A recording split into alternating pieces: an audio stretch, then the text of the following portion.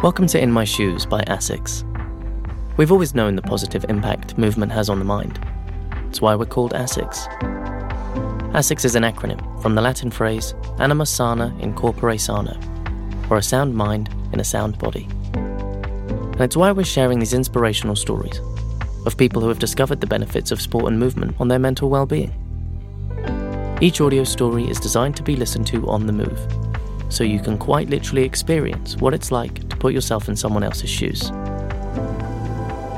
In this episode, adaptive athlete and maths teacher Jamie Gain shares how movement enabled him to feel free after years of personal challenges and over 40 operations. Step into Jamie's shoes and hear his story.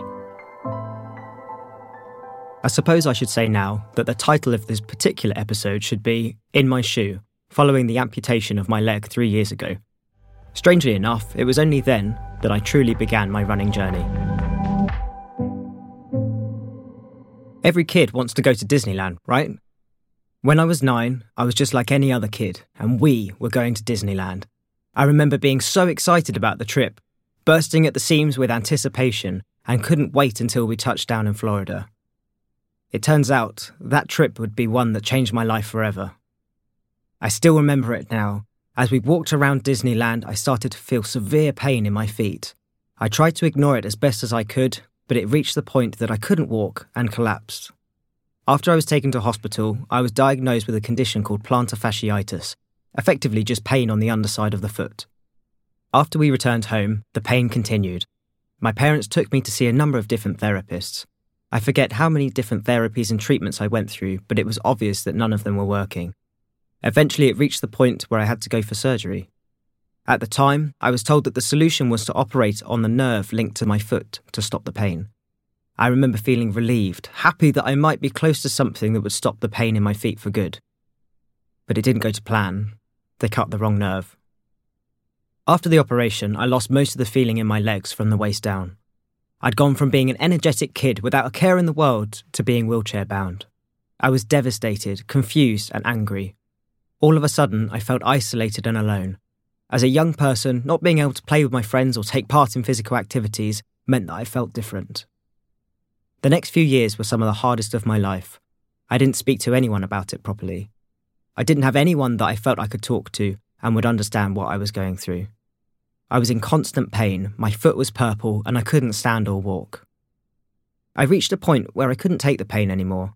I wanted the pain to stop and to be able to walk again, and there was one clear way to achieve that. When I was about 16, I decided that I wanted to have my leg amputated, but it would take me 6 years to get what I wanted. My first amputation was actually cancelled just 10 minutes before the procedure was due to go ahead. After years of pain and fighting with doctors, my opportunity to walk was taken away from me at such short notice.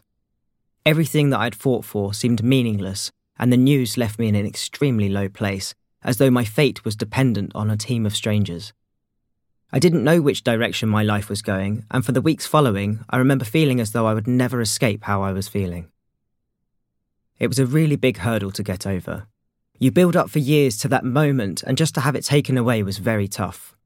I'm the kind of person who just cracks on with a challenge and with whatever is thrown at me, but that was particularly challenging. I was 22 when my amputation was eventually performed.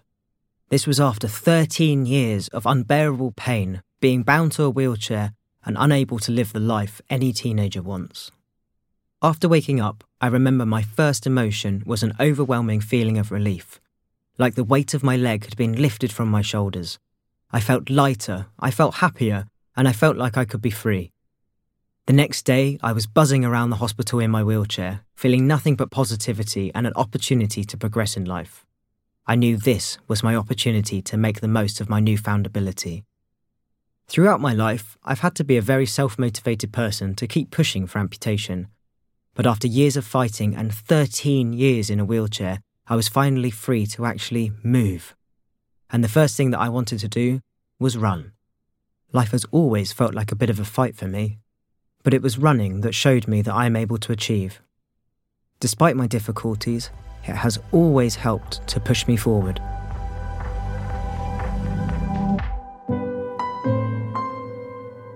The feeling of being able to run for the first time can only really be described as life-changing. As cheesy as it sounds, that's how it felt. When I was first given a running blade, I remember going out in the car park to test it out. I felt anxious, excited, on the verge of tears as I took my first fast-paced steps. Nothing could hide the huge grin on my face as employees of the prosthetic company peered out of their windows watching this monumental moment. I feel as though movement, both physically and mentally, were now a part of my life again. Looking back, I don't know where I'd be without it. The mental release and escape. That feeling after challenging myself physically, where my muscles ache and I feel as though I've pushed myself to a new physical level. I felt privileged to be able to move. When I remember that I've had over 40 operations, each time feeling as though I was back at square one, needing to recover and pull myself up to move forward again, it was that desire to move that kept me going. That desire to feel the wind in your hair as you hit the streets or the endorphins pulsing around your body when you're running. And it's made me more determined to share my story with others. More determined to make an impact and to help others with their own personal journeys. When I look at my own personal journey, from my diagnosis to years spent in a wheelchair, my amputation, it feels like a miracle where I am today. It sounds strange, but losing my leg was actually a turning point in my life. It allowed me to walk and then eventually run. Due to spinal surgery, I am unable to feel my legs below my waist, but I now walk and run because I'm able. I move to be free. I still have to ground myself to appreciate what I am able to do now. I take a minute to remember where I was, where I am, and where I'd like to go. Every day we can be so overwhelmed by a personal journey that we forget to just look at the small steps that are needed. Just a step a day can help your journey fly by, bring you to new adventures. I know that better than most. I want my journey to be an inspiration to others. I think that we often take for granted having the ability to perform everyday tasks and just crack on. I'm very aware that not all of us have that ability.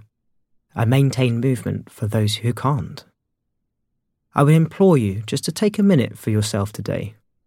Take a minute to stop, sit down, and feel the floor on your feet. Feel the carpet strands beneath your toes, the cold, wooden floor on the soles of your feet, and remember how it feels. Think about how it feels to move. The feeling that nothing can hold you back. To feel you are free.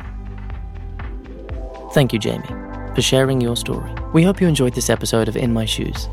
If you want to hear more stories, then continue to the next episode, or visit the In My Shoes page on our website, which we've linked to in the show's description. This has been In My Shoes by ASICS. Thank you for listening.